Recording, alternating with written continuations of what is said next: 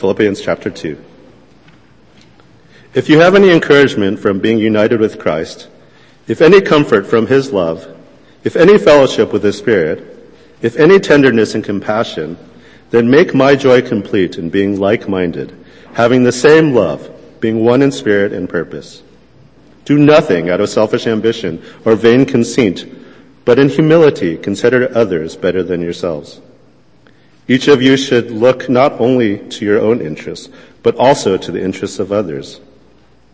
Your attitude should be the same as that of Jesus Christ, who, being in the very nature God, did not consider equality with God something to be grasped, but made himself nothing, taking the very nature of a servant, being made in human likeness.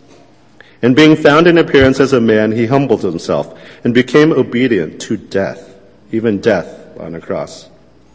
Therefore God exalted him to the highest place and gave him the name that is above every name, that at the name of Jesus every knee should bow in heaven, on earth, and under the earth, and every tongue confess that Jesus Christ is Lord, to the glory of God the Father. May God bless the reading of his word.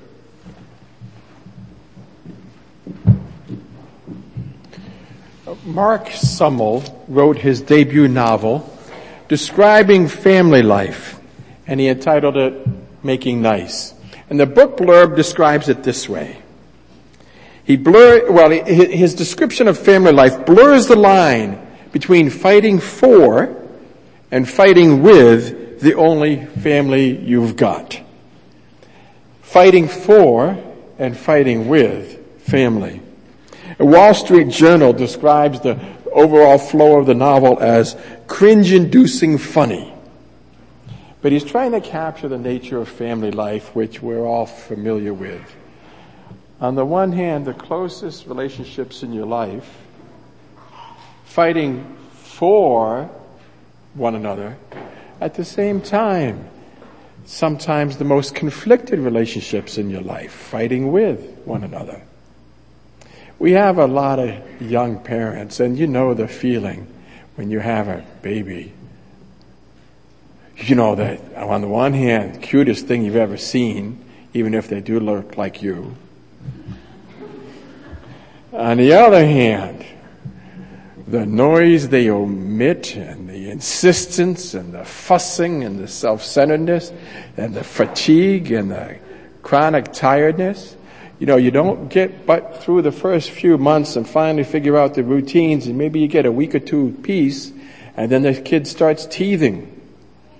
And you get through that, and then maybe a month or two peace, and then the terrible twos set in, often early, like at 18 months. And you get through that, and you have a few more years peace, and you know what's coming next is, well, from my perspective, well, I won't give you, anyway. So, I know a pastor who happened to be out with his daughter at dinner one evening when she was 10. He was recently by and was telling this story. And so he took her out to a nice place and made sure it was nice and really warm. And then over dinner he said, you know, right now we're having a good time, and I want you to remember this. Because some years are coming, probably pretty soon, when we're going to be in a lot of conflict. And I want you to remember the times that we weren't in conflict, that we were nice and we were happy together. Making nice, a characteristic of families. On the one hand, the people that we care most about, and the other, the people we fight most with. Now, most of you would be aware that Irene and I are soon retiring and moving to Florida. Florida primarily because that's where my mother is. You know, when you've got nobody, a family is defined as when you've got nobody else to go to and no other people to go to, these are the people you can go to, and they have to take you in. Now, you know, my relationship with my mother throughout life was reasonably positive. Perhaps because my parents sent me away to boarding school for 3 years when I was a teenager. It's really hard to fight when you're 100 miles apart. But whatever the reason, it's still the relationships that we keep the closest, the longest. And yet they're the ones that are most conflicted. And there's an irony to it, but it's the same irony that affects us as a church community. Because you think, if there's any group of people that we share something intimate with, it's as Christians, we share the conviction and the gratitude that we celebrate today at communion. That Jesus died for us and that he lives in us to transform us. And you think, this brings warm relationships with each other, brings connection to each other. And it does. And yet, how do you explain the silly little tiffs or the hostile, angry quarrels that we get into from time to time? Church fights are a notorious contradiction of the gospel and our professions. And yet they happen often. In the life of any church, you'll have fights. And, people say, how can they be Christians and treat each other this way? Well, the most important thing we can learn from Philippians is that church fights are nothing new. But this question of how can they be Christians and treat each other this way is common enough. Now, Philippians doesn't explore why we fight, but it does help address how to overcome our fights, how to work through our fights to a deeper place. Now, just by way of review, and I won't go into detail, at some point I'll write it up and put it in your bulletin. But basically what we've been looking at this whole season, the last two semesters, this semester and last semester, what we've been looking at is given the promises of the Old Testament, and that Christ came to fulfill the promises of the Old Testament. Given those promises, and the glory that the Old Testament promises, and yet we've got the fulfillment of some of those. We have the forgiveness of our sins. We have Christ dwelling within us. But we don't have the fulfillment of all the promises. And Jesus postponed it. Jesus divided the fulfillment into two parts. Now, and a future. The Old Testament thought, once the Messiah comes, all the fulfillment be there. Jesus comes, and only half of it's there. And he says, half now, the rest later.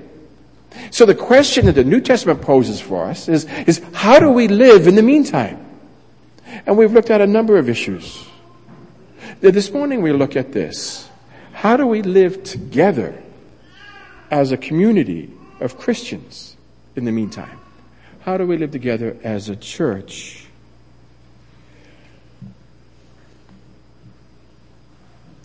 Our last major conflict, I think, church-wide, was probably 14 years ago. So that's a bit remote. We don't need to recover that, get back into that.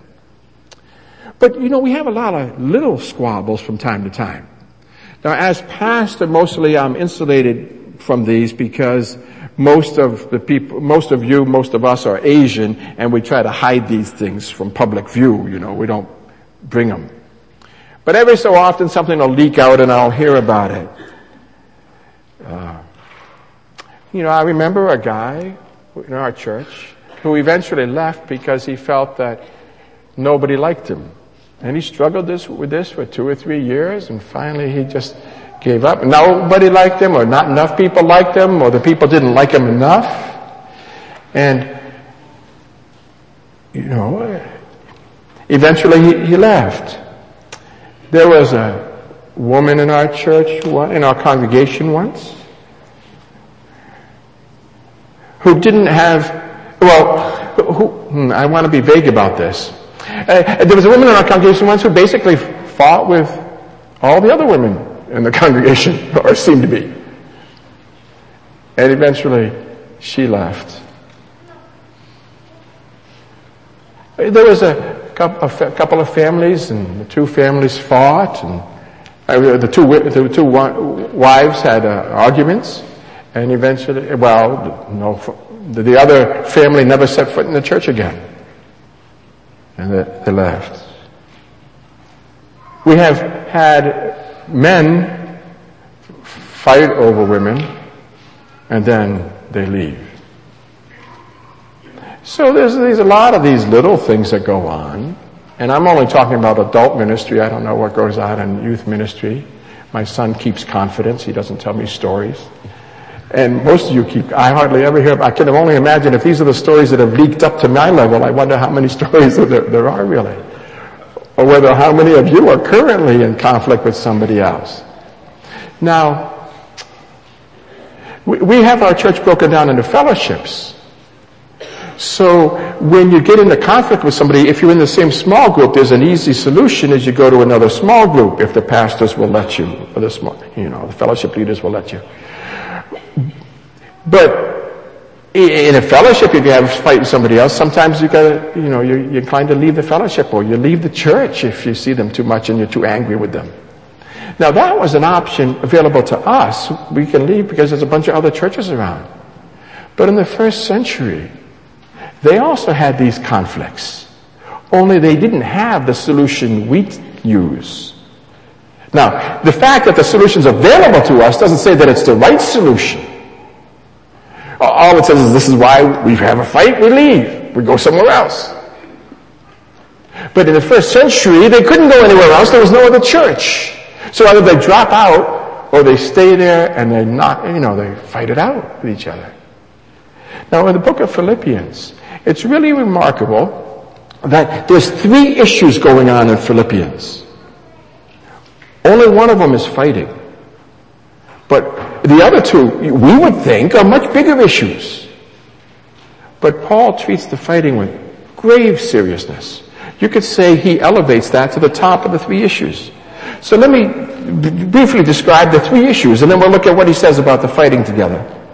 You notice in Philippians chapter 1, verses 28 to 30, he mentions that they're facing persecution. Paul says in Philippians chapter 1, verse 28, don't be frightened in any way by those who oppose you.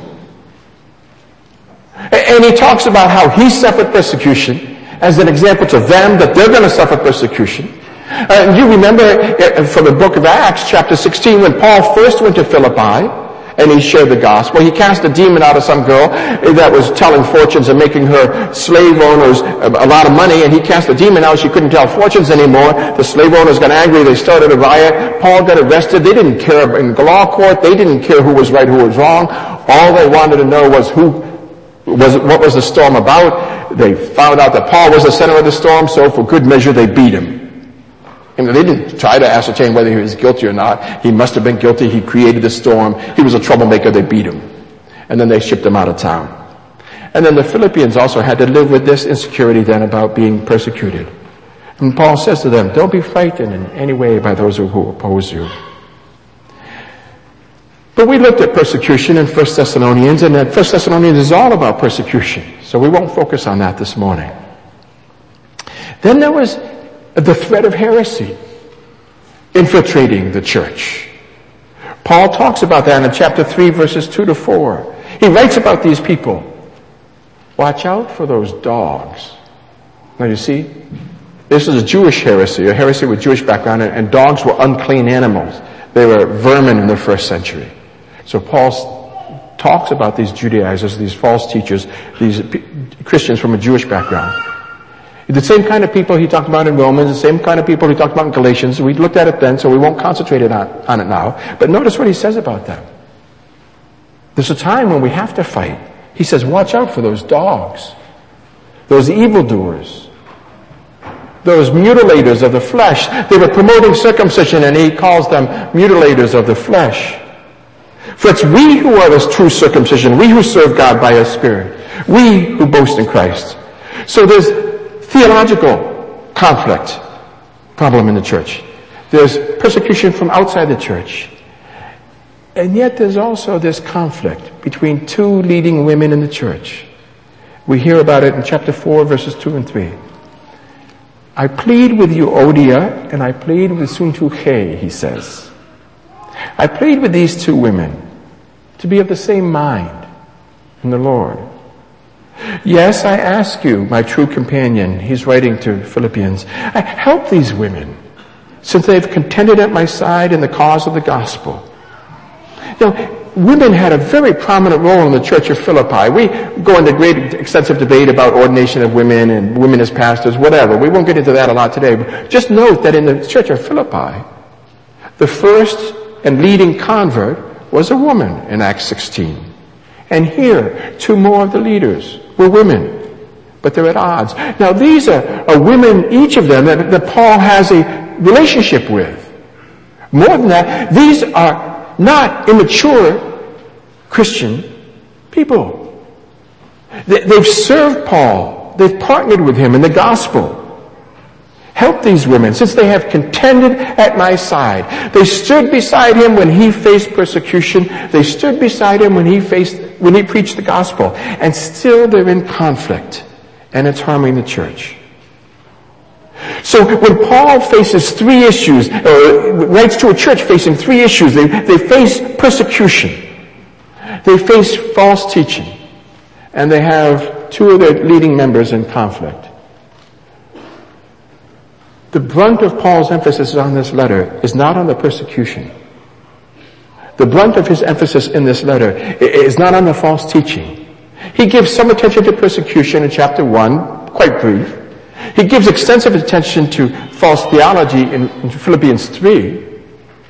But all of chapter 2 and the most theological section of his letter relates all back to this. How can we live together in peace as Christians? You wouldn't think it needs to be asked. But from our own experience it does. And from the early days of the New Testament it does. How can we live together in peace? And so that's the focus of our reflections this morning. Paul begins in chapter 2, verses 1 to 4. Notice how, first of all, he raises the stakes. Chapter 2, Paul basically writes, if you've had any Christian experience at all, if you've had any experience of Christ at all, notice how he says in chapter 2, verse 1, if you have any encouragement from being united with Christ, if you have any comfort from his love, if you have any common sharing, participation in the Spirit, if you have any tenderness and compassion. Paul says, if you disregard what I'm about to tell you, then what you're saying about yourself is that you're not united with Christ, you don't know his love, you don't have any experience of the Spirit, you have no tenderness and compassion. You see how he raises the stakes for them. He says, you've got to address this if you're really a Christian. You can't just leave or ignore it. You've got to figure it out if you're a Christian. If you have any encouragement from being united with Christ, any comfort from his love, any common sharing in the Spirit, any tenderness and compassion. If you have any genuine experience of Christ at all, he says, we've got to figure this out. He raises the stakes again by 4 times calling for unity. Verse 2, chapter 2, verse 2. Make my joy complete. How will they make his joy complete? Be like-minded. Have the same love. Be one in spirit. Be of one mind. You see his point? We've got to address this if we're Christians. He continues with it, and here's his prescription. Here's the solution as he sees it. And it's not a comfortable solution. But first he's going to state the solution. Then he's going to give the theological basis for the solution. And then he's going to give 2 case studies for the solution. So first a statement, then a theological foundation, and then 2 case studies. So here's his solution. Verses 3 to 4. When we face conflict, here's his solution. Do nothing out of selfish ambition or vain conceit. Rather, in humility, value others above yourselves. Not looking to your own interests, but each of you to the interests of others. Again, he says the same thing basically 4 times. No selfish ambition or vain conceit. Don't elevate yourself. Treat yourself as if you're important. Instead, in humility, value others above yourselves. Don't look to your own interests. Now, there's an interesting difference between the NIV, earlier version, 1984, and the NIV that I'm reading to you this morning. If you look in the Pew Bible, the old version of the NIV says, don't look only to your own interests. Which is a very curious translation because the only word is not there in the Greek. I think the translators are respecting the reality of our own self-interest. We will always look to our own interests. So the translators just don't do that only, but also for the interest of others. It's not in the Greek, and so the new NIV translates it more accurately. don't look to your own interests. Don't look after your own interests. Rather, look after each other's interests. And that's his solution. Not find an intermediary. Not stand up for what you think is right. Not talk to people around you to get people on your side. Not gossip. Not fight it out. Simply his answer is this. Lower yourself a little bit. Quit demanding that it be done your way. Do it their way. Now, it doesn't cover every case. It certainly doesn't cover false theology. He insulted those people on purpose. He picked a fight with them because they had picked a fight with him. He fought back. It doesn't solve how we face persecution and opposition from outside. And it may not even cover every case between Christian and Christian. But what Paul is trying to do is supplant our first instinct at least. This may not be the full solution, but it's at least the first step. Because when we get into conflict, what we say is, it has to be done my way. I'm the king, I'm the queen, I'm the boss. It's got to be done my way or it's intolerable. So Paul's first response is, no, we lower ourselves and elevate other people. And he gives this theological argument for this, one of the most famous passage in the book of Philippians, and possibly one of the most famous passages in the entire New Testament. The theological argument is this: you do it for each other because Jesus, he did it for you.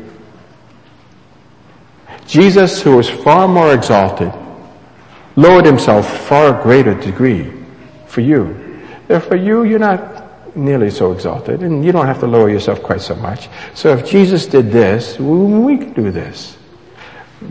Chapter 2, verse 5. In your relationships with one another, have the same mindset as Christ Jesus, who, although he was in the very nature God, he did not consider equality with God something to be used for his own advantage. Rather, he made himself nothing. Exalted in heaven, he made himself nothing. He took on the very nature of a servant, being made in human likeness. And not only did he take on the flesh, not only did God take on flesh, not only did the infinite, omniscient, omnipotent take on the limitations of human beings, but once he took on the limitations of human being in the flesh, once he was incarnate, what did he do then?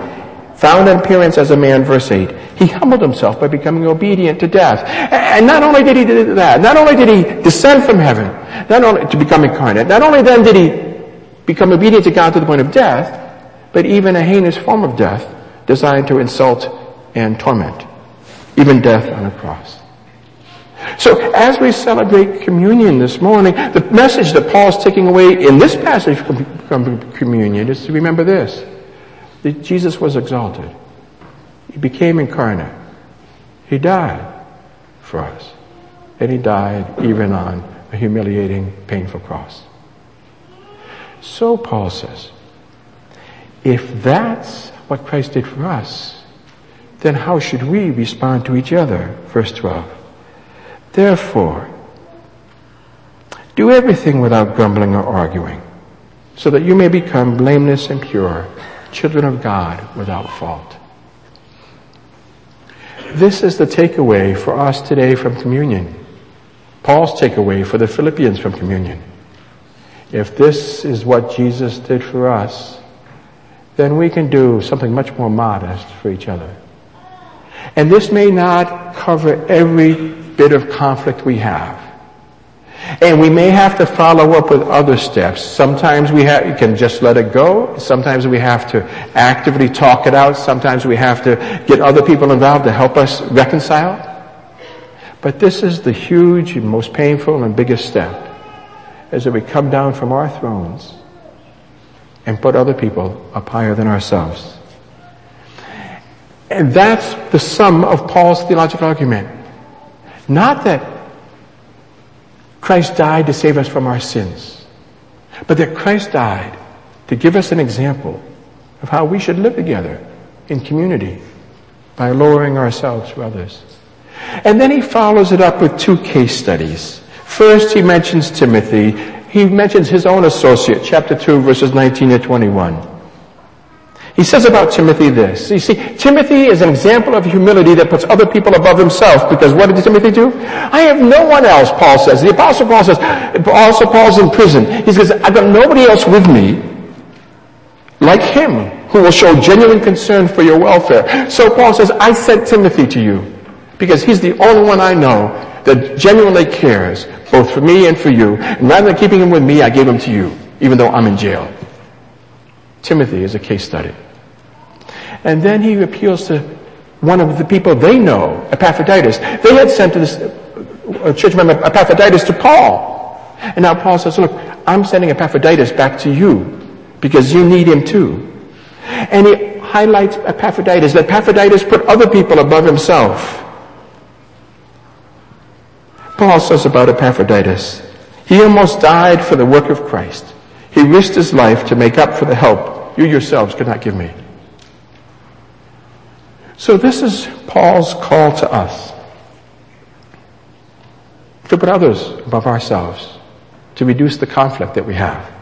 Or when we're in conflict, to say, maybe I'm not right. Or even if I'm right, maybe it's not that important. Maybe what I should do in this case, not always, but maybe what I should do in this case is to give in and to give them what they want, because nothing really fundamental is at stake except my ego. Why is it so hard to live together? We know generically sin and Satan. But Paul doesn't really address why it's hard. And he doesn't address who's at fault and how to figure out who's at greater blame.